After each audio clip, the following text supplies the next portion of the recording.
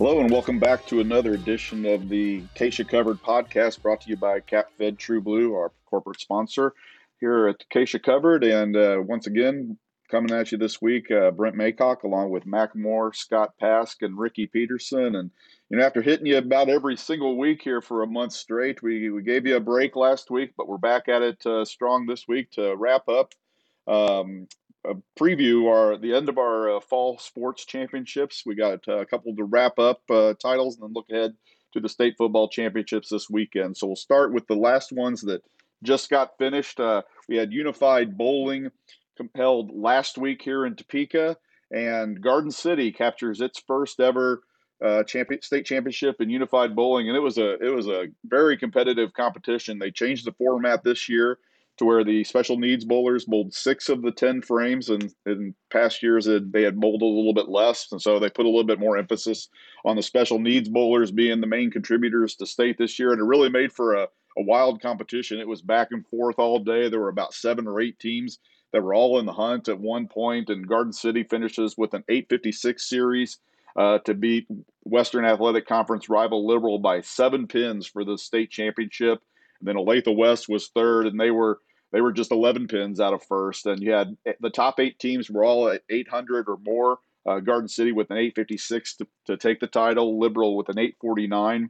Then you go down to Olathe West with an 845, Lawrence an 832, Chanute 828, Blue Valley North 823, Goddard Eisenhower 808, and Casey Piper an 804. So really, really tight competition there. And I was talking to the Garden City coach, Kip Nichols, afterwards, and he was stunned. He was totally stunned that they had won. He didn't think they had really bowled that well, but they came through with a really big game on the last game of the 6-game series that they bowled, and that really pushed them over the edge and gave them the victory. So congratulations to Garden City on capturing its first ever unified bowling title. The program's won boys and girls state titles in Class 6A in past years, and now they add the unified bowling to kind of complete the Triple Crown aspect of state bowling. And so another outstanding unified bowling season. More and more programs joining the mix for unified bowling as it just continues to grow in popularity, and I think we'll see that even more in years to come. And then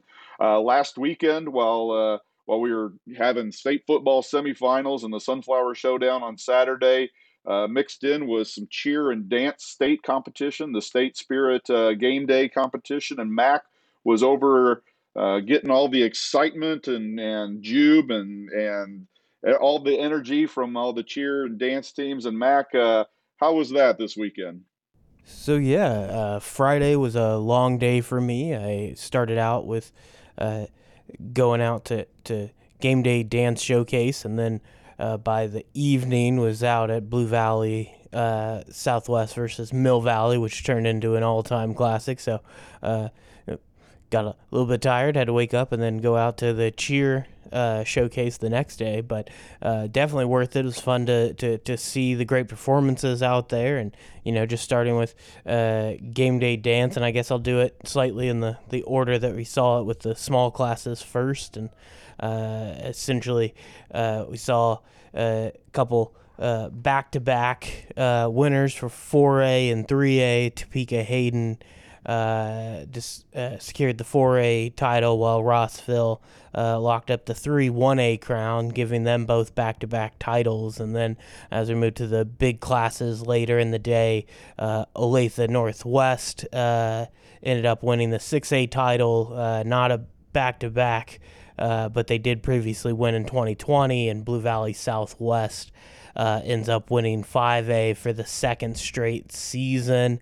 And then it was pretty cool that evening getting to see Blue Valley Southwest dance team get honored for winning that out at that Blue Valley Southwest Mill Valley game. Now, wasn't fun all the way through for the Timberwolves, obviously, with that finish that we'll get to, but it's definitely a big moment for that Blue Valley Southwest dance team. And then the next day, having that cheer showcase, I assume there were some particularly with the few of the teams that still had their football teams in there. They were probably pretty busy out there cheering on Friday night and then getting out there, but still very lively performances all across the board. And starting out, Hayden, which had won the dance title, they also won the 4A cheer title, ending Paola's 2-year run atop that class.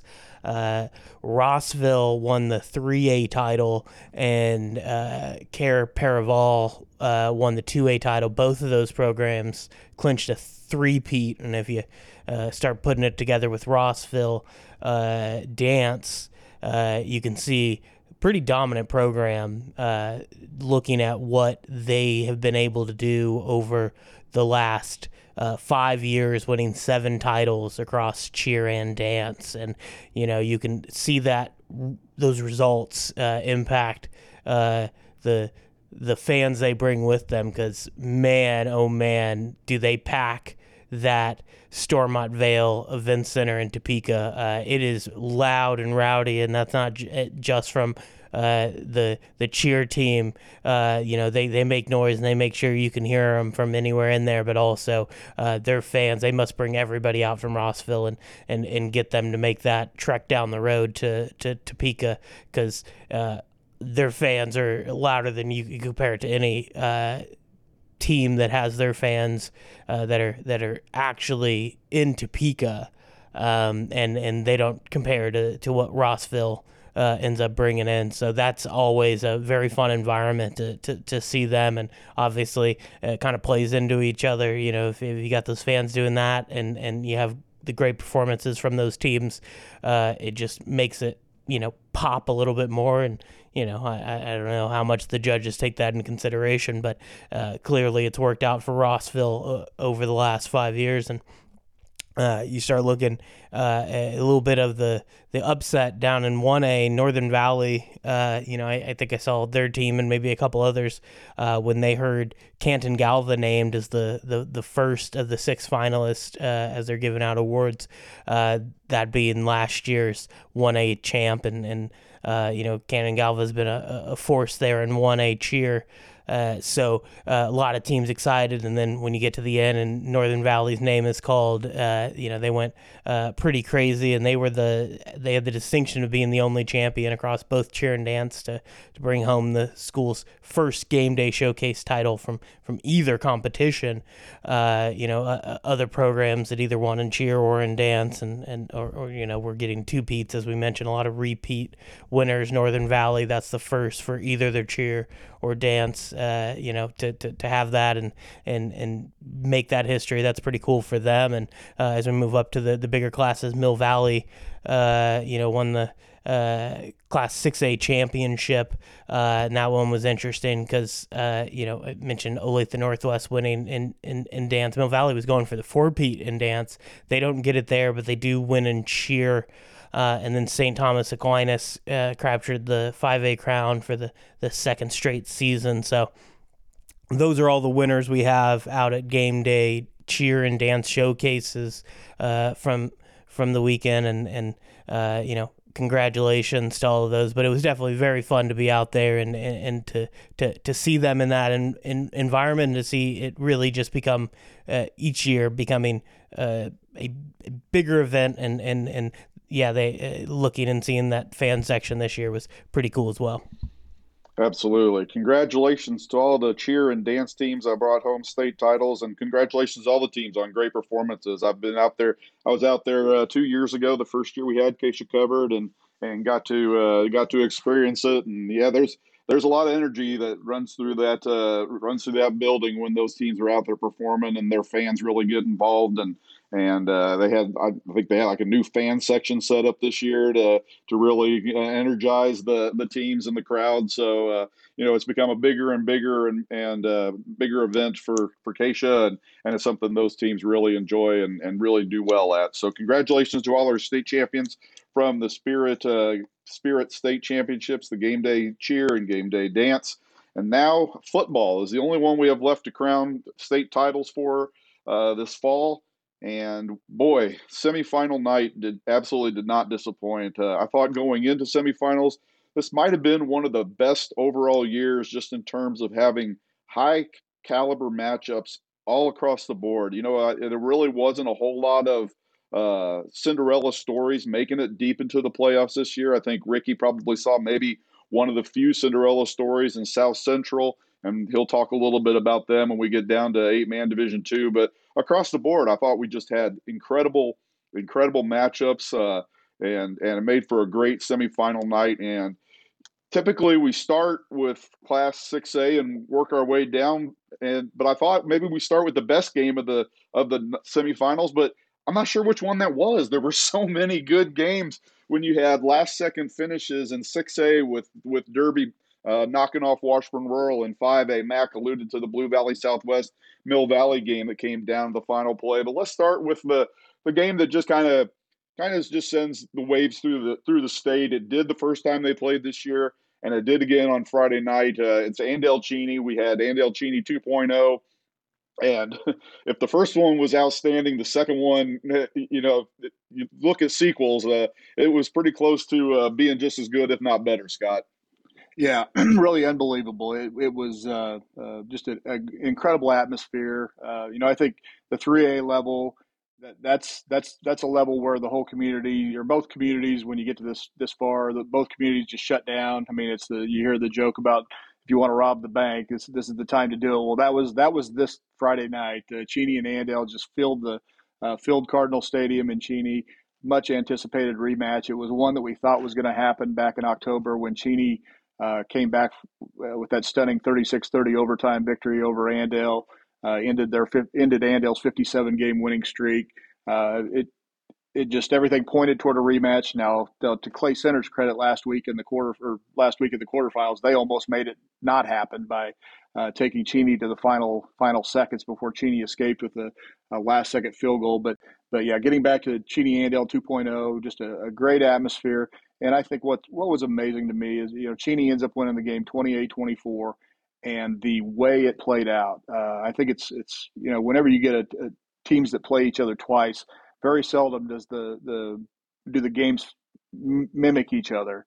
I've never seen anything where so many of the turning points kind of matched from game 2 to game 1, and that's kind of what happened Friday night. Ando gets out to just a blazing hot start. Quarterback Sam Harp hits Bo Kaiser with a 74-yard touchdown right out of the gate. Andale gets another stop and scores, and then Cheney misses a field goal, and Andale goes 74 yards 2 plays later, and it's 24-0 early in the second quarter, and you just had that feeling, oh boy, this Cheney's run is really in jeopardy here. Andale looks sharp, they look great. This game could be 50-0, and then Cheney did what it did the first time. They put together a great drive in the second quarter. Went 20 plays, and that was really kind of an indicator of how the rest of the game was going to go. Cheney ended up running 80 offensive plays that night. Andale only had 39, and those ball control drives really helped Cheney. It took them a while to get the lead back, but it allowed them to chip away. Andale lost a fumble, had a fourth down penalty, roughing the passer penalty, things that just kind of added up to helping Cheney get back in the game. And then Cheney had just an outstanding performance, from wide receiver Jackson Voth, caught 19 passes, which, according to Kansas Sports Hall of Fame records, that ties the state record for single game receptions in a game. And just an incredible comeback. Cheney scores with a touchdown pass to Gavin Moss in the fourth quarter to go up 28-24. Gets the final stop, and you just sit there thinking, my gosh, this has happened again. It is, Andale is such a great program, but Cheney has done this to them twice now this season, and that's going to be just a lingering, lasting memory for me for this season, is how Cheney was able to finally crack through against Andale's and Andale and its outstanding program, get them once and then get them again when you knew Andale was going to bring the kitchen sink at Cheney, and they really did. It was just a great football game, and as you said, Brent, just you thought you had the game of the night, but I flipped on the radio driving back from Cheney and was listening to the highlight show on WIBW in Topeka, and you quickly realized, hey, there were a lot of other games out there Friday night that were outstanding, but just kind of wrapping up Cheney, I did have a chance to talk with their outstanding senior wide receiver, Jackson Voth, plays linebacker for them as well.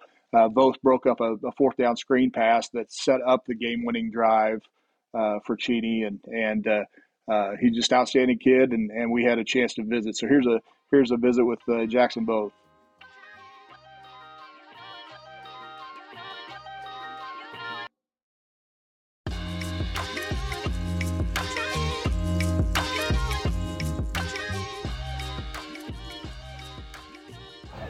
All right, this is Scott Pask with KSHSAA Covered, and I'm here with Cheney wide receiver Jackson Voth after Cheney defeats Andale 28-24 in the 3A semifinals, earning the Cardinals their first trip to the state championship game. And Jackson, I'll start with that, just to get to that, to break through that barrier for Cheney.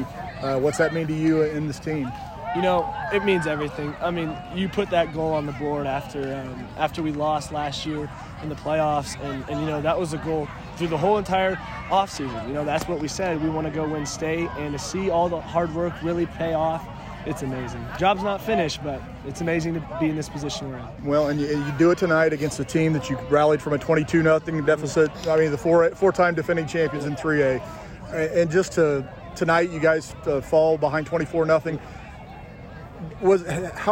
How similar did this feel to that first meeting with them? You know, it felt very similar. And going into the locker room, you know, we're fine. We always say we're a second-half team. Now, do I wish we were a first-half team? Absolutely. But, you know, we went in there and there's no hanging heads, you know, because we know that we're resilient. We know that we've put in too much time and too much effort. And also, we put our faith in God. And Colton McDaniel is the greatest leader with our faith. He tells us everything, you know, and having him and us believing in something bigger than football, I think God really put us under his wing here, and we trusted in him, and he gave us our dreams. So. Well, you guys are obviously on a season of just so many unique things. You get to come back against Andale in October. Last week, it's looking pretty bleak against Clay Center after kind of a bad break. You fall behind in the final minute, come back and pull it off. Tonight, you're down 24-0, come back. Is there any destiny kind of thing at work here with this group, do you think? Or? I honestly, I don't know, because my birthday's on the state championship, and, you know, this is something we've dreamed about, and I just feel like, I remember at the beginning, we walked, at the very first day of weights, we said, something's different here. This is a state championship team, and I honestly feel like maybe there is a little bit of destiny involved. Yeah. I don't know. Well, you're down 24-0 tonight. What got it going for you guys? I mean, what was it that late first half touchdown? Was it just, was it a series of breaks tonight or anything that really stood out to you? I think it's our defense. You know, there's no bigger confidence boost for your offense when your defense shuts down a team that's been scoring on you. You know, when we got that first stop, I think momentum switched, because then we showed ourselves it's possible to shut them down, and then our offense comes. Did we score in the first half, right? You scored on 20-play drive. We already knew we could score, so I think that getting that first defensive stop really sealed it for us, like we can do it. Well, you had tonight, I know you had scoring drives of 20 plays in the first half, a 14-play drive to start the second half. You did it with kind of a unique way. Usually those drives are done with a run, but obviously Cheney's a little different animal with the offense that you run. Were you just, with the passing game, can you just kind of tell me why that is why that works so well? So they were playing us man usually, and I just feel like they kind of left the field open to us. And they're so fast, so well coached that, like, when you catch a 3-yard sling, that's all you're getting. You're getting 3 yards and 4 yards, and in a game like this, you have to take that. You have to be okay with that. So it's just kind of like getting 3 yards on the ground, but we're just doing it through the air. How much does it add? Does it add a layer to what you guys are accomplishing to do it against the team that's won the last 4 3A titles? I mean, is that obviously there's one more to go, and I understand that, but to get it done against Andale, how much does that add to what you guys are accomplishing here? It adds a lot. You know, they're a great program, phenomenal program, phenomenally coached, and, you know, like, good job to them for the past 4 years that they've won. So, yeah, coming in this game, you know, it's a little bit bigger. It feels a little bit better, so there's definitely a layer added to it. Cheney goes ahead late in the game on a 15-yard touchdown pass from Josh Burdick to Gavin Moss, and then I'll just ask you what was going through your mind when you saw Gavin get into the end zone. Let's go win this ball game. You know, let's go get a defensive stop. Gavin stepped up huge this year. That dude, like, is an all-state caliber receiver on any team, our team included. And for him to step up like that, I was happy for him, happy for our team, and I was like, let's go win this ball game. Well, there's something special going on here at Cheney, and we thank Jackson Voth for his time. Jackson Voth helps Cheney win tonight against Andale 28-24. They'll play Topeka Hayden in the state championship game Saturday at Hutchinson's Gowan Stadium. Good luck to you, Jackson. Thanks. Thank you so much. Do you know what the score of that game was?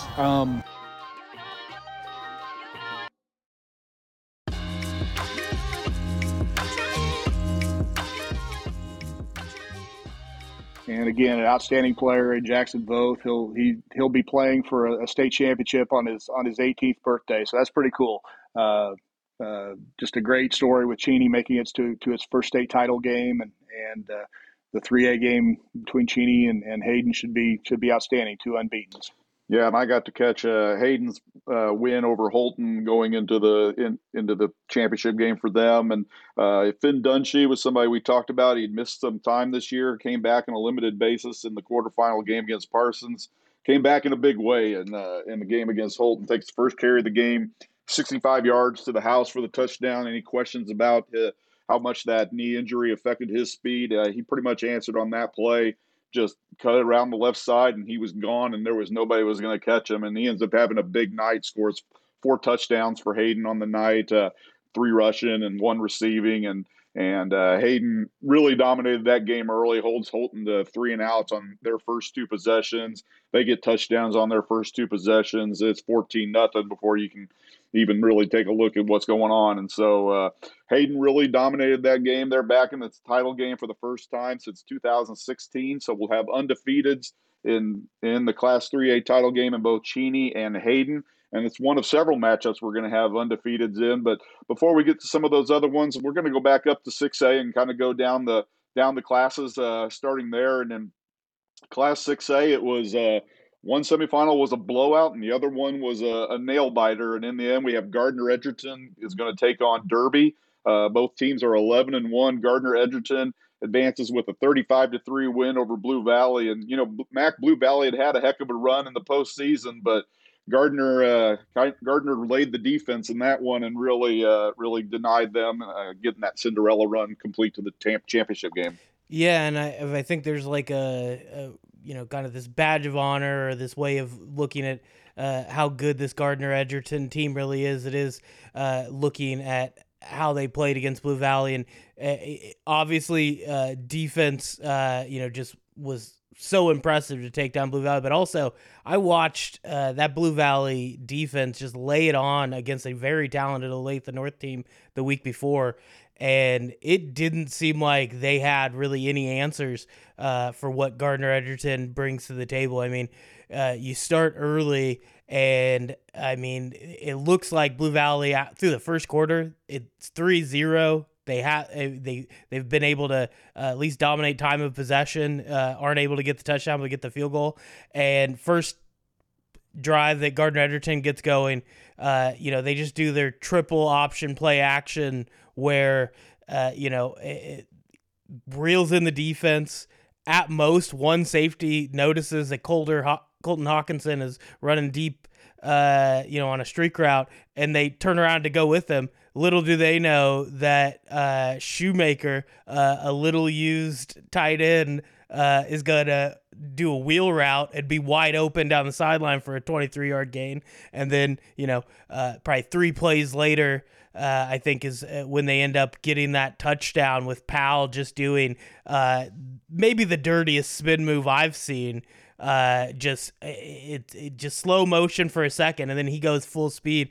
In this era of the tush push, where you want him to just dive up the middle, Powell knows that they're going to throw everything they can at that middle to stop him, and is perfectly fine with side swiping you and go the other way and running in. And he has a couple similar plays to that later on to set up a score. But really it's seeing the next scoring drive, they go out to Singleton, who's out wide, 1 cornerback, no safety over the top, and he just throws it to him. And I'm pointing these plays out specifically because when he hits Singleton for this touchdown to get them up 14-3, I mean, those are the pass plays that I don't think we saw at all from Gardner Edgerton last year when they were able to march their way into the state championship game on that rushing attack. But, if you're doing well enough to even slow down that flex bone, like, all it's going to do is leave it for Powell to be like, all right, I got Singleton, I got Hawkinson, I got a whole slew of guys that I can get it out to. And so it's so hard to stop all the options that they have. And then even worse, then the defense comes into play because after Singleton scores that touchdown, very next play for Blue Valley, it's just a 10-yard comeback route that Christopher Ayala throws, and Singleton sniffs it out, picks it off, takes it to the house, our 30-yard pick six, and at that point the game's pretty much over. And when you have that complementary football happening, and you have players like Singleton that is able to play that well on both sides of the ball, and then part of that defense is Mark Debiak just constantly causing havoc in the backfield. There's going to be very few teams that can, one, slow down what this Gardner-Edgerton offense is doing, but two, be able to put up points. It'll be interesting to see if Derby, with all their speed, are able to come in and be able to keep up with that offense and be able to actually get some points up on this defense, because very few teams have done it so far this year. Yeah, Derby, obviously a team that's used to being in this position. The Panthers in the title game more years than not here lately over the last decade, and especially since Brandon Clark took over the program. And boy, it took everything they had to get there on Friday night, Scott. I was crossed down over in Hayden and trying to monitor it, and it looked like Washburn Rural kind of had this one in hand. They're up 28-13 in the fourth quarter, and they just can't quite close the deal, and Derby just does what it does. It finds a way to win and get back to a state championship game. Yeah, Derby's had a very charmed November, shall we say. And stop me if you've heard this storyline before for the 6A final. You got Gardner Edgerton coming into the game.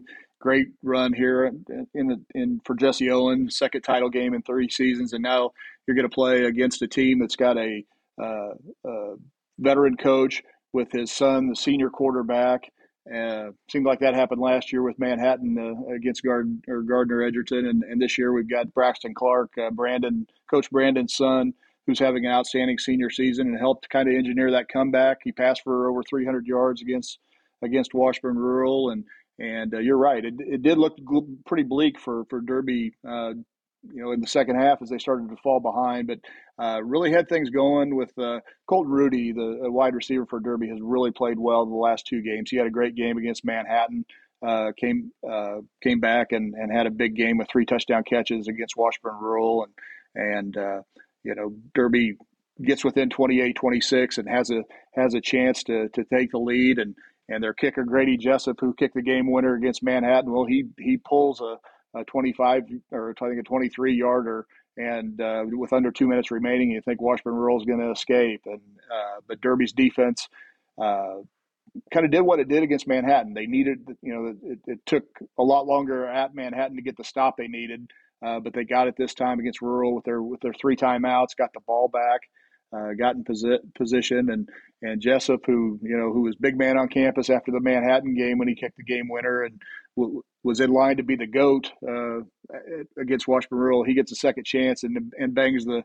game-winning field goal through. So, senior Grady Jessup, a guy who was probably a little used when it came to kicking field goals, because Brandon Clark says, I just don't like kicking a lot of field goals. Well, it has saved Derby's season here, and got them back to the title game for the 9th time in 11 years. And so they should be pretty comfortable up in Emporia at Welch Stadium. They've been there before. They're having a charmed season, like I said, with the head coach coaching his senior son at quarterback, and Braxton Clark, who missed a few games this year with a lacerated kidney, has played really well in the playoffs. And they've got some weapons, and I agree with Mac. It'll be interesting to see how they can, if they're able to maintain that balance, because they do have a good passing game with Deshaun Brame and Colton Rudy, a good running game with Derek Hubbard, who's rushed for over 1,000 yards. So they've got the tools to put together a good mixed offense against Gardner Edgerton. But you're right, a very stout Trailblazer team that they'll see on Saturday in Emporia. All right, so that's 11-1 Gardner Edgerton versus 11-1 Derby for the Class 6A state championship game in Emporia. And then in Class 5A, we've got Mill Valley going for another state championship. The Jaguars have won 4 straight and looking for number 5. And Mac, just to get there, boy, it took everything the Jaguars had this year to get back to that state championship game. Yeah, I still don't know what I watched on Friday night. I'm still trying to figure out what happened. That was a game where I think early on, you kind of watch this Blue Valley Southwest team on offense start a little slow. They got down the field and got a field goal, but they didn't quite turn on the firepower, and Mill Valley ends up scoring 2 quick touchdowns to go up 14-3. And so it was just kind of a big swing in Mill Valley's direction. And even as Blue Valley Southwest, Dylan Dunn is starting to just consistently find Alex Parks and Tate Everard in the passing game, throwing downfield, and just these perfect passes, because it wasn't that these receivers were open most of the time. He had to put it through some tight windows, and he got it done. But each time they scored, Mill Valley would score too. They'd have, and they'd go much faster. It would be these really methodical drives for the Timberwolves, and then all of a sudden, Mill Valley would reel off a 66-yard touchdown. It'd be either Tristan Baker taking off, or it'd be Daniel Blaine, a quarterback, taking off. And it was just going back and forth, and it wasn't really until late in the second quarter that Blue Valley Southwest started to get some stops on defense, and then on offense they just kept clicking, kept going, because they were down 35-17 midway through the second quarter, and they end up getting 2 touchdowns late. They have a 2-minute drive, or actually it was probably 1 minute and 20 seconds left on the clock when they start going, and get down the field and just run out of time, so they had to settle for the field goal. But they end up getting it back to 35-34. It feels like it's Blue Valley Southwest momentum, and that looks even more like what's going to happen when on one of the first plays out of the break, as Mill Valley has the ball and wants to go score to expand that 1-point lead out to a touchdown. Tristan Baker ends up getting injured and is down on the field. You could tell pretty quickly that he wasn't coming back, and he won't be out there on Saturday playing.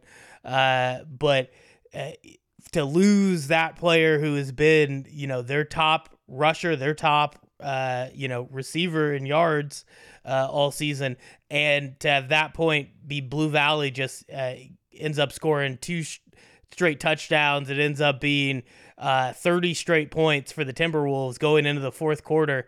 It was hard to imagine Mill Valley making a comeback without Baker out there, but they buckled down, and Daniel Blaine gets them 1 touchdown early in the fourth, and they end up watching Blue Valley Southwest just start to chew up the clock, which it was pretty fun to watch Dylan Dunn go into a situation where they want to burn clock, and he's still throwing the ball. There's some runs with Drake Dembrowski to get some yards, but most of the time he's finding a guy beyond the sticks, throwing it to him, picking up the first down. But they're just milking up every second of that play clock, and it looked like it was going to work until Mill Valley puts them in a 4th and short there in scoring territory, and I thought they were calling timeout and we're going to send out the kicker, but they end up taking one more shot, think they can get the first down to ice the game. Mill Valley gets the stop, and as they start going the other way, even that was crazy to watch. Daniel Blaine just want the ball. He told coach every time he went to the sideline, like, put it in my hands, because he wanted to be the one that with the game on the line got it done. And there was one close call as they got on 3rd and goal. He ends up scrambling out to the left. He thinks he has more time than he does, and gets pulled down by a Blue Valley Southwest player. And if you look at the replay, it looked like maybe his knee hit and should have been down. There was only 3 seconds left, so that would have ran out the clock. Blue Valley Southwest would have won, but the call was incomplete pass as he throws it at the last second. And with 1 play left, Daniel Blaine definitely was going to be the guy. He takes off to the right, and it's supposed to be a pass, but he sees a lane. He takes it. He ends up diving through 2 Blue Valley Southwest players that tried to close in on him right at the goal line, but he ends up sliding in, and he turns over, raises the ball up, and all of a sudden there's probably about 100 Mill Valley players on top of him, because it wasn't just the players on the field, but everybody from the sideline. And I don't know if you've seen Mill Valley, but man, they have a pretty big roster for a 5A team. Everybody was out there celebrating. The crowd came up real fast, and it was just a crazy moment and a crazy comeback, especially with just the situation they were in and all of the momentum being on Blue Valley Southwest side. But Daniel Blaine and Mill Valley end up getting the job done and keep the hopes alive for that 5-peat. And their opponent in the championship game is going to be Cape and Mount Carmel, getting back there for the first time in quite a while. And it's got to look like they were going to cruise into the state championship game. And then Eisenhower had some other thoughts and really made that a great semifinal as well.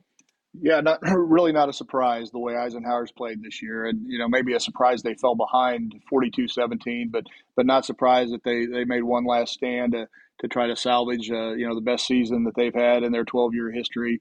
They settle for a 10-2 finish and really a great run by the Tigers, and what kind of put them behind the eight ball is what Capon has used to put teams behind the eight ball all season. They use their outstanding senior tailback Omari Elias, and Omari's he's been a name we've talked about for 3 years, and just an outstanding player for Capon. Really a workhorse. I mean, he's in the perfect system for a running back who wants the ball. Omari who's going to the Air Force Academy. Weston Sharts loves to run the ball, and they do what they do, and it's I talked to Weston the other day about this, and he said, what we're about is we're okay with getting 4 yards of play, and they will ride Elias that way all night if they have to. He said a lot of coaches get impatient if they're not getting 10 or 15 yards on a play. So we're not that way. We're content with moving the sticks, and they've used Elias just a bunch. He ran 43 times for 259 yards against Eisenhower. Had 51 carries against Great Bend in the playoff game a couple weeks ago, and comes into the state championship game with 363 carries in on the season. So that's just an astounding number for any tailback to have that many carries. But he's part of a senior class that I think the Crusaders have really pointed to as being the one that was capable of this. A lot of these kids played as sophomores 2 years ago when they made it to the state semifinals, and Mays and Avery Johnson ripped their hearts out with a last-minute drive and a 2-point conversion, beat Cape in 22-21. So that senior class almost got to taste this 2 years ago. So I think it's kind of fueled their fire. They took a step back last year, lost some close games, and finished, I think, 5-5. But this team was kind of built for this. They've got a lot of experience. Dylan Hamilton is a good quarterback, a good complementary piece to Omari Elias, and Henry Chrisman at fullback when he gets the ball, he makes good things happen too. They've got a really good offense. They've scored at least 33 points in every game, and it'll be interesting to see if they can maintain that pace against Mill Valley, who brings just solid units on all the time to the state final. So we'll see. It's Capen's first trip to the state final since they won their last state title back in 1987. Some cool storylines. Their offensive line coach Chris Bloomer played on that 87 team, and Weston Sharts said, "I wanted Chris on my staff. He's a good coach, and Chris just happens to be the principal at Cape, and so they've got the school principal as an offensive line coach. That's a pretty unique thing. It's been a storybook season for Cape, and they're the latest challenger to the Mill Valley throne, and we'll see if they can get it done in Pittsburgh on Saturday. All right, so that's your Class 5A matchup. Mill Valley 10-2 against Cape and Mount Carmel 11-1, and in Class 4A you have St. Thomas Aquinas, and they will be taking on Andover Central. Both teams go into that game 9-3. Aquinas goes out and dominates its game against Tonganoxie, wins that one 42-14, really in control from start to finish there. And then Andover Central gets a little revenge on Wamego, who beat them in the playoffs last year, goes up to Wamego and knocks off the top seed in the West 26-7. And Mac, Aquinas gets Gianni Rizzi back, and that's a big piece for them. And they showed a little bit of offensive life in that game against Tonganoxie. Yeah, and I would say the one thing, though, with Rizzi is he's back, but he's not 100%. And I think the way that Coach Randy Dreeling described it is basically he's not going to be 100%. He's definitely not by Saturday. And if you watched some of the highlights, I went and looked on NFHS Network to see how those happen. And he gets a 8-yard rushing touchdown early, and then his next one, I think it was a 19-yarder, which I don't know how it happened. This is how good the Aquinas blocking is. He only had to make one defender miss, made him miss, went in untouched on a 19-yard touchdown. But you could just see that the hamstring, he was just hobbled, and he was running as fast as he could, but he was not able to get to that gear that I've seen him get in previously. And so that's going to be always something that's difficult, but they also have so many other guys. They were able to go without Rizzi, and then also losing Kalen Arndt early on. Both were in that Rockers game midway through the season. And, since then, they've been able to just find different guys that they can put in there to just kind of be able to get the job done as long as they block enough. And, also having Aiden Skinner as the quarterback, somebody that doesn't have to throw that often, but has been able to make some big plays when he has to in the passing game. But mostly he just puts his head down and picks up yards for them. And, that's a group that, can do enough, particularly with how good that defense is. And that's what they've hung their hat on all season, and that's what they'll continue to focus on with guys like Kean Payne back there for him, and just able to be able to cause havoc in the backfield. Guys like Wyatt Potter at linebacker, who leads them in tackles and is just constantly, wherever you see the ball carrier taken down, it's either by Wyatt Potter or he's right there on the play. And that's just a handful of guys. You throw in a guy like Kylan Curtis as a sophomore who is jumping in. When you can pair him up with Payne, Payne's a proper name for what they bring to opposing offenses. They bring a lot of pain to these guys, and if they play the way that they play, they're hoping that will be enough, and in that whatever limitations they have on offense right now with all those injuries won't stop them. But another key point from Aquinas is looking at going up against Andover Central. They've been facing a lot of these 4A teams, and we've heard a lot about, Aquinas is too good to be facing all these rural schools, and to have these schools that are facing other, these are a bunch of Frontier League opponents or, things like that. Well, Andover Central doesn't have that problem. They're not just facing a bunch of small schools. They face big schools throughout their regular season and have got themselves prepared. So it's a little bit different than normal going up against this Andover Central team. So Aquinas is definitely aware of that, and going into this game has to be concerned that they got some big boys over there for Andover Central as well.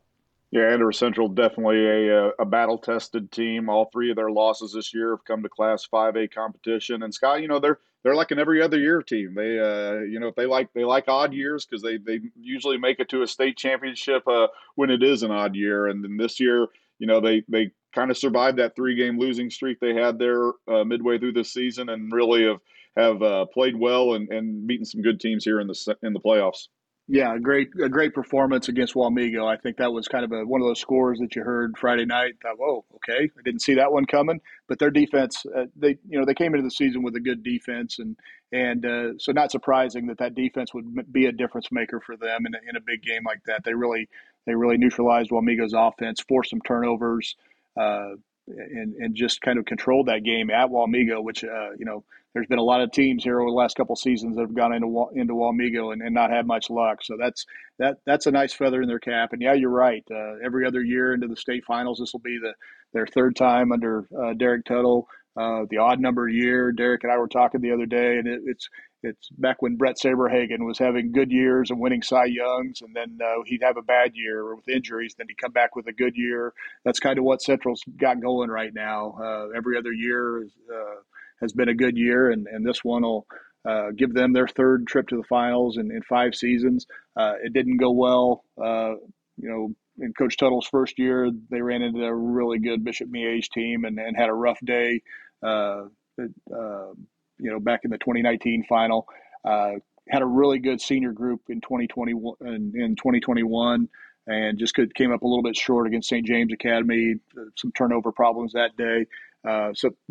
This is a new cast of characters and really a group that's playing well. Jace Jefferson, the junior quarterback, has played very well.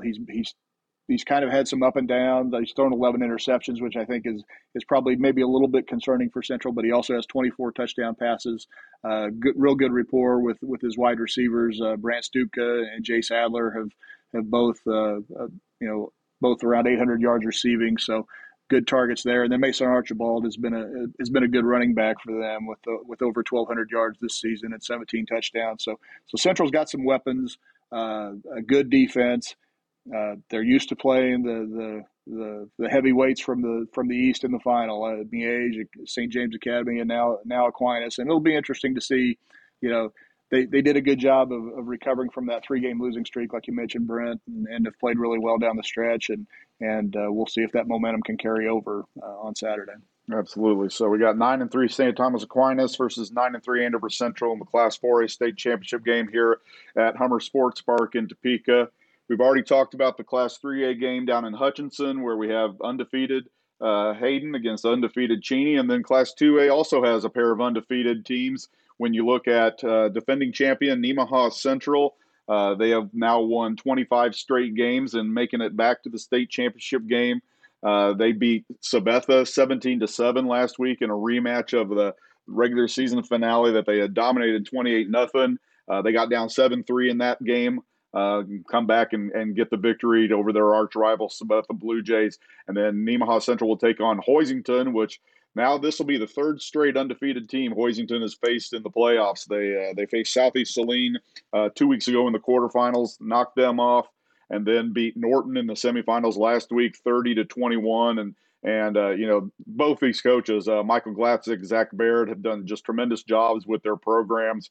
Hoisington under Baird has just been just a consistent powerhouse. They have just one state championship appearance during that time, but it seems like they're always in the conversation to be in that title game. And this year, they've been a very strong, very dominating type football team, and they got a really good test against Norton last week. That game was tied late in the game before Hoisington goes out and gets the W there. But Hoisington, they've just been very good all season long, and any test that's come their way, they've been really good. Tony Moore, their outstanding quarterback, he's thrown for nearly 1,500 yards and added almost 850 on the ground.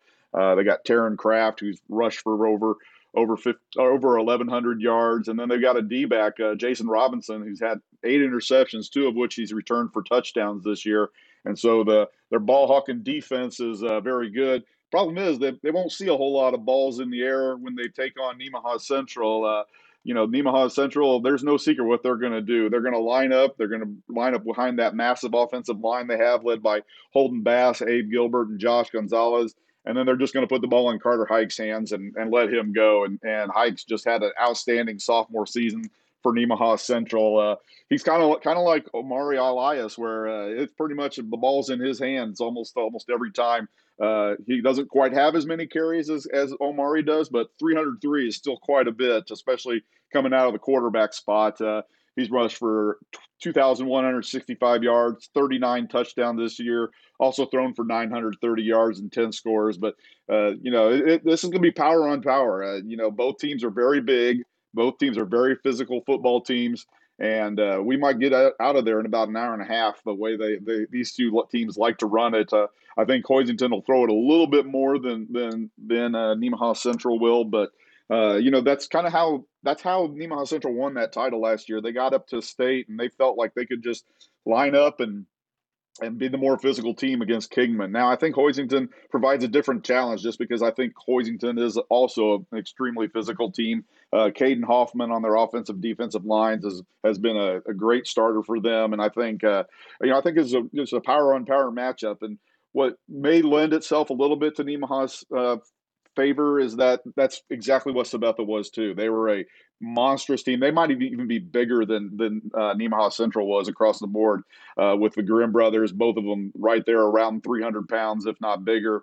And Sabetha had huge size and loved to pound the ball as well. And so they've seen a lot of that. They played Holton and beat Holton. Holton's a similar team. Line up, run it down your throat type of team. So Nemaha has seen some of the best in the state at doing that. So it'll be interesting to see how that game goes in Salina, with Nemaha Central going for its second straight title, Hoisington going for its first state championship in Class 2A. In Class 1A, we got some new blood here. Last year's state finalists didn't make it back, and this year we've got a first-time finalist in Jefferson County North. They knock off previously undefeated Pittsburgh St. Mary's Colgan 20-13 in their semifinal, and they will take on Conway Springs, which got past their semifinal against Medicine Lodge 39-14. And Scott, looking at Conway Springs, we've kind of talked about these workhorse backs in Amari Elias and Carter Hike, but there's another workhorse back in Conway Springs as well, in Braden Coons. Yeah, we talked about it. Elias is a name we've been talking about for a few years, and Braden Coons is another one. And he's playing at a program. There's just these programs around the state, the Smith Centers, the Holtons, the Conway Springs. They do what they do, and they're going to do it every year. They're going to do it very well. And when you've got talent like Coons, when you've got a workhorse, you can ride like that. It just makes that system flourish even more. And they've been running that the single wing type offense since Mark Bliss had so much success for them back in the early 2000s.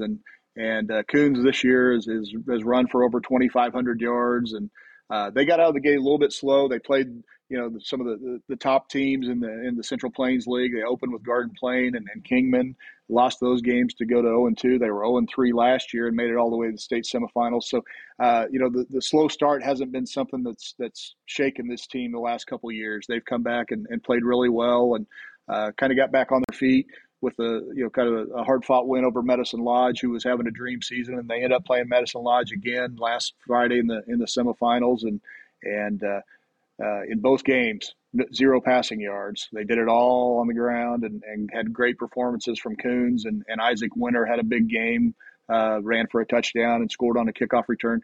Those two guys really are big offensive threats for Conway Springs, and Conway Springs is one of those programs that it's been a little while, not a long time.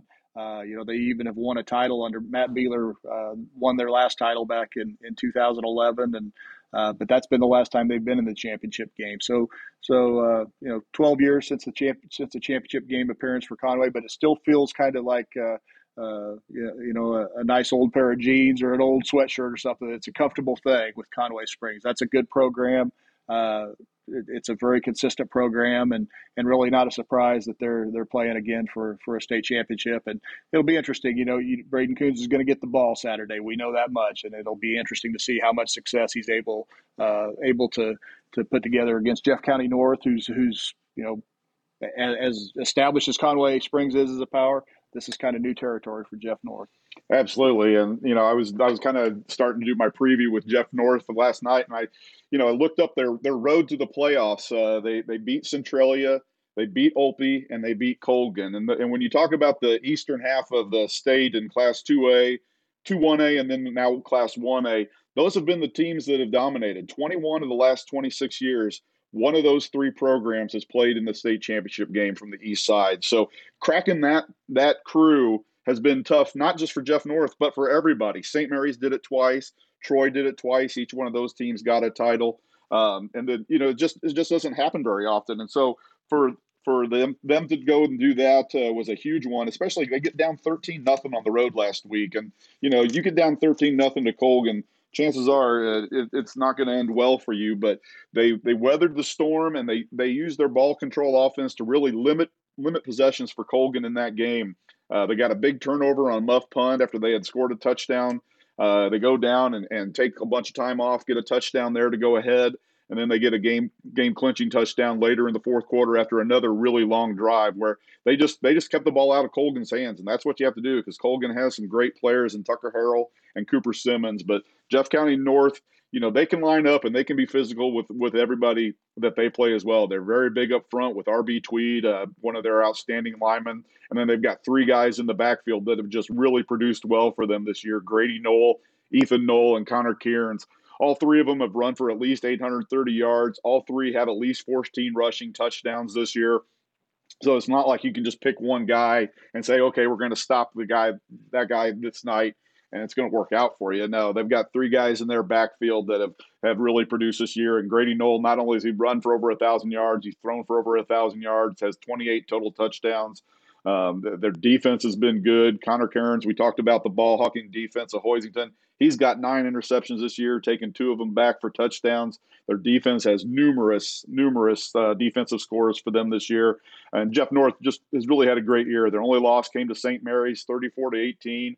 And when I was over at the St. Mary's Colgan game a couple of weeks ago, or last week, I guess it was, I was talking to St. Mary's AD over there, and he said, we felt pretty good to get out of that game against Jeff North with that W because that was a really good football team and dead on. I mean, they've come back and they shut out Centralia, they shut out Olpe to get to the semifinals, and then they have a shutout second half performance against St. Mary's Colgan. So Jefferson County North under Jeff Schneider, first championship game ever, and so the Chargers will be really excited. They take an 11-1 record into that game. Conway Springs goes in 10-2. That game will be played out in Hayes for the state championship there. And then dipping down to the 8-man ranks, another matchup of undefeateds in 8-man Division I. We have defending champion Wichita County comes in at 12-0, and they take on Linden, which is 12-0. And these two have been number 1 and number 2 in the rankings all year long. And Ricky,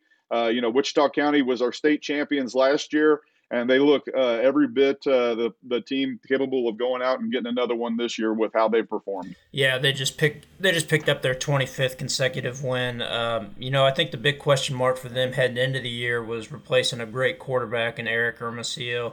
Wyatt Gardner, who's just a heck of an athlete, a really good wrestler. He's done a really good job at quarterback, and like you said, they haven't missed a beat. I mean, to me, I saw them early in the year. They look like the same old Wichita County. The big concern with them was in that third game of the year against Hoxie, Chris Hermosillo, really good running back, really good defensive end. He got twisted up his knee in that game and missed the rest of that game, and then missed the next 2 games. So, obviously that was a major concern. They were able to get some younger kids some carries in his absence, and they kept rolling, and now he's back playing as well as he ever has. Really huge performances in these playoffs. I think he has a pair of over 200-yard rushing games. The thing about Wichita County, and we've talked about it before, just that ultra aggressive mentality. I mean, they don't punt. They go for onsides on every kickoff. They force turnovers. You've got to limit your mistakes against them, or you're not going to have a chance. I mean, if you start turning the ball over and not getting these onside kicks, I mean, they can just put you in a hole so quickly. Really good. They probably get overshadowed a little bit, but they got really good line play in Christopher Michelle, Max Whitman. Just not a whole lot of weaknesses there. They're going to be the more experienced team. Obviously, they've been in 3 of the last 4 championships. Looking for their second straight. I really think they're the favorite, but obviously, Lyndon Brent has had a heck of a year, and Tanner Heckel was quite an addition for that group.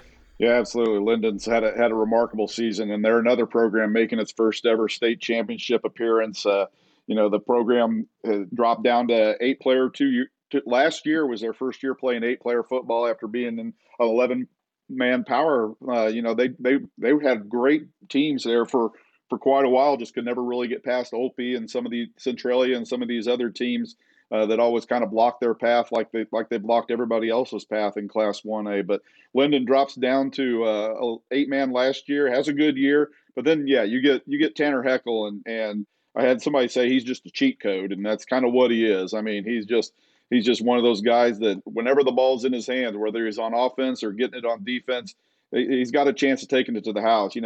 Wichita County is the highest scoring team in 8-man football with 742 points this year, but Linden's not that far behind, 681 for them for the season, and they've only given up 144, so they're only giving up 12 a game.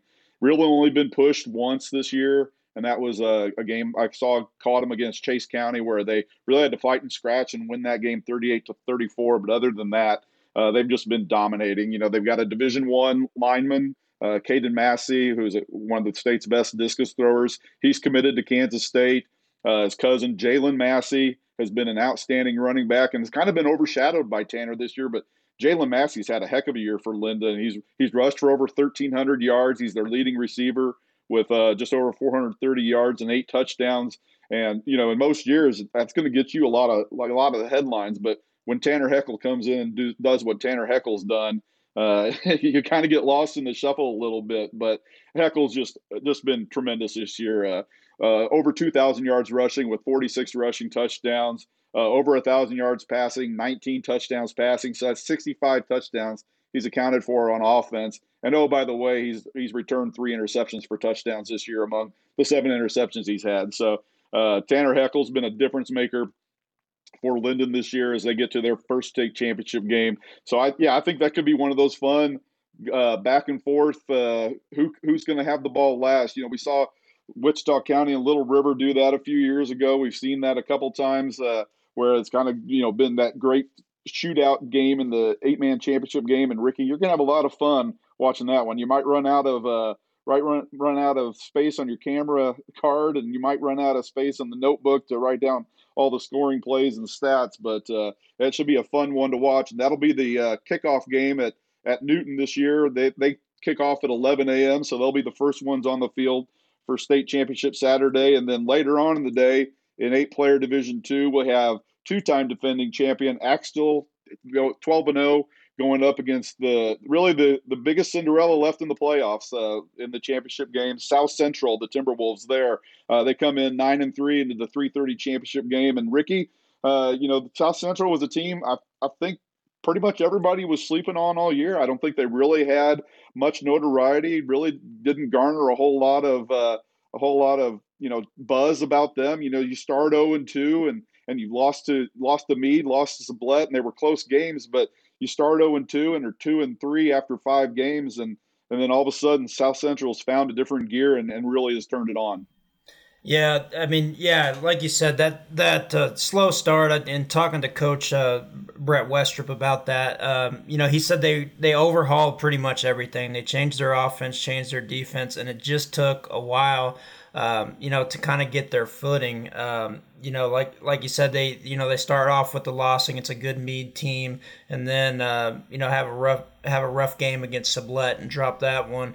Then they kind of get it going a little bit and then lose to South Barbara in the middle of the season. And after that, they've just been on fire. I mean, it's been a really, really good story. I mean, to go into Victoria and do what they did, not a lot of teams, have done that. Obviously, Victoria is a really tradition-rich program, and they brought a great crowd. I mean, this is just an exciting time for that community. This is their first time since South Central was formed that they're in the state championship game. I believe it was the school was formed in 1999 with the with the consolidation of protection and Coldwater.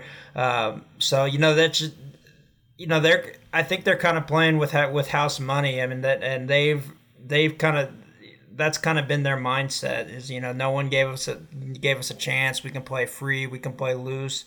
Against Victoria, their pressure gave Victoria fits. I mean, Victoria threw 5 interceptions, and I think they lost 3 fumbles. And it wasn't just Victoria, being loose with the ball. It was South Central, creating those turnovers. I mean, they really kind of wreaked havoc there. But just a really good core for them. I was really impressed with their quarterback. He's a hard-nosed runner, JT Perusa, Gavin Ewell, Isaiah Jellison. I mean, they have a lot of really good athletes. So, like I said, they know they're going to be the underdogs against Axtell, but they're going to come in loose and see what they can do. And Brent, it's obviously Axtell's just been on an incredible run here. Yeah, South Central would be maybe playing with house money, but guess what? The house typically wins no matter if you've got house money or not. And so I would call Axtell the house right now because they have built something up there that has just been incredible. The past couple years and going into this year. They're the owners of the longest winning streak in the state, active winning streak right now. It's up to 38 games. So they're starting to hit that area where you can put them in that same category with Andale, with Smith Center, with Colgan and Conway, these teams that had these monstrous winning streaks, because Axtell's right there. And what they're doing right now is just impressive. In their first game of the year, they really had a gut check from Care Paravel. It's 44-44 going into the fourth quarter of that game. And Axtell pulls out a 60-44 victory there. And since then, so they give up 44 points to Care Paravel in the opener. They've given up 44 points in their last 11 games combined. So they've given up 88 points all year, which in eight-man football is truly insane. Just dominating performances by their team. They're young too. All their skill players are guys that really came in and contributed heavily as freshmen and really kind of pushed them over the top to get that title 2 years ago. Last year as sophomores, obviously key pieces, and now this year they're the guys that took over when Axtell graduated. Top 11 pick Isaac Detweiler is their quarterback, but Brandon Schmelzel has stepped in and just had a great year at quarterback. Thrown for 1,500 yards, 29 touchdowns. No interceptions. So if South Central is going to get some pressure, this guy looks kind of unflappable back there, and that'll be interesting to see if they can force him to make mistakes, because he hasn't made any. He's also run for 670 yards and 17 touchdowns, and their numbers just aren't going to blow you away. Schmelzel's their leading carrier with 676 yards. They got 602 yards, 276. But you look at it, Landon Schmitz, 11 carries, 7 touchdowns. Joe Liebarger, 7 carries, 3 touchdowns. Eli Broxman, 34 carries, 13 touchdowns. They're just efficient. They make the most of what they're doing. Their backup quarterback has 14 of 18 for the season. Brandon's 85 of 102 for the season passing the ball. So, they just don't make mistakes. They don't do anything to beat themselves. And they just are right now. They're the power in eight-man football. I would love to see Axtell against Wichita County or Linden. I think that would be a tremendous game. And I think this will be an intriguing final just with South Central being there. But I think if we've seen anything from Axtell, when they get out to Newton, they know how to turn it on and take it up even another notch from what they do in the regular season. So Axtell going for its third straight state championship. They're 12-0. South Central 9-3. That game will be at 3:30 at Newton. And then the last of the state championship games will be six player out in Dodge City, and this will be another the second official state championship for six-man football. We had the Wild West Bowl that crowned it until it became sanctioned by KSHSAA. Last year's champion Cunningham, they're back again this year. They took a loss to Ashland in the season opener, but they've run the table since, and they'll take on Shiloh, which is undefeated and is number one team going into state and has looked extremely impressive all season long. And we'll go ahead and start with Shiloh. They were champions in the Wild West Bowl a few years back, and when they had an older McCarty boy, and now they've got the younger McCarty boy, Logan McCarty, and they look every bit as powerful as that team that won the title a few years back in the Wild West Bowl.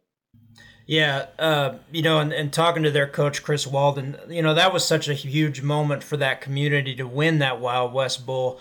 And he said, the kids are just as excited this year as they were back then. He said for him, this one has a little bit more importance. Shiloh's never had a KSHSAA state championship in anything, so they would really, really enjoy this moment if they were able to get that first one. The big thing for them was their biggest matchups came in week 3 and week 4 in the regular season. They got a big win against Northern Valley, and then beat Ashland handily. And then after that, they really didn't see they really didn't see a lot of competition. They really weren't tested until last week when they met up against Ashland again, and that was a good game for the first half. I think it was 22-14 at halftime, I believe. And in talking to Coach Walden, they just Shiloh just was able to wear Ashland down the stretch. Their passing game was just incredible. Logan McCarty finished with I think like 364 yards passing or something like that. He's got a really good receiving options in Pablo Bermudez and Brady Ketzner. They've looked like the favorite all year long. They've really been putting up big numbers, and I think this will be a pretty intriguing matchup. In the title game.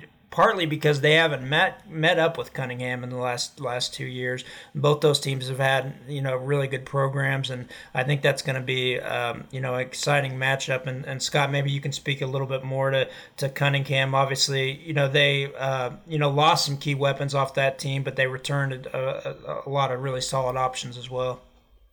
Yeah, they came back. You mentioned the losses. They lost their quarterback, Trey DeWeese, and a real good tight end in Lane Halderson last year off that state championship team. But Cunningham's another one of those programs that flourished in the Wild West Bowl era. They were the runner-ups in that game a couple years ago, and that program's just been really solid since they went through a period where they tried or did some consolidation with Kingman for a few seasons. Broke back off under their own I think in 2019 and have had a lot of good success. That last year's team had 20 players on it, which is a good roster size for six player. And they have 18 this year. So, that's given them some depth and they have bounced back. They lost that game to Ashland in the opener. And I guess if you go comparing scores, especially after Shiloh beats Ashland the other night, maybe I would agree with you. I think that makes Shiloh probably the favorite in this game, but Cunningham did bring back a lot. Lance McGuire, the coach, his son Luke McGuire is having a good senior season as a halfback, and they've got some other they've got a unique weapon in Dagum Reed, a junior place kicker, which in six player, the extra points are worth 2 and the field goals are worth 4, and that's a weapon I think they have maybe an advantage they might have over most teams. You mentioned Shiloh went through a long period without getting tested, and that's kind of been the case with Cunningham since that Ashland game. They've rolled. They had 8 consecutive shutouts. I think they've given up 6 points in each of the last 2 playoff games, but just very dominant. And I think that really kind of adds to the intrigue. I would say yes, I would agree with you. Shiloh's the favorite, but you've got one of those proud champions who's trying to defend, and I think that can add the element to make that a pretty good game here on Saturday. Absolutely. Another great matchup. So we have Shiloh versus Cunningham in the 6-man division. And so that's all of our championships. It's going to be a chilly Saturday, boys. We better bundle up and pray we don't get any precipitation to go with that cold weather. But it should make for a great Saturday as long as we don't have that ice bowl that we had like a few years back where I remember trying to drive down to Hutchinson from Topeka. I believe they took on Collegiate that year. Rossville and Collegiate were in that game, and it was slippery sliding all the way from Topeka all the way down to Hutch. So I can take the cold as long as you don't have that ice to go along with it. So our state championship matchups in Class 6A, it's Derby versus Gardner-Edgerton. Class 5A, Mill Valley versus Cape and Mount Carmel. Class 4A, St. Thomas Aquinas versus Andover Central. Class 3A, Hayden versus Cheney. Class 2A, Nemaha Central versus Hoisington. Class 1A, Jefferson County North versus Conway Springs. 8-player Division 1, Linden versus Wichita County. 8-player Division 2, Axtell versus South Central. And then in 6-player, you have Cunningham versus Shiloh. And that's your championship Saturday. All games kick off at 1 o'clock except for the 8-player games. You got an 11 a.m. kick for the Division 1, 3:30 kick for Division 2. And then that will put the wraps on the football season for 2023, and we'll come back in a couple weeks and recap the championships and then kind of look ahead to the winter sports that we've already started putting out content on KSHSAA Covered website. We've already had our swimmers preview, swimmers to watch. we're cranking out some wrestling this week. Come back at you with basketball next week. And so for Mac Moore, Ricky Peterson, and Scott Pass, this is Brent Maycock saying thanks for tuning in to another edition of the KSHSAA Covered Podcast brought to you by Cat Fed True Blue.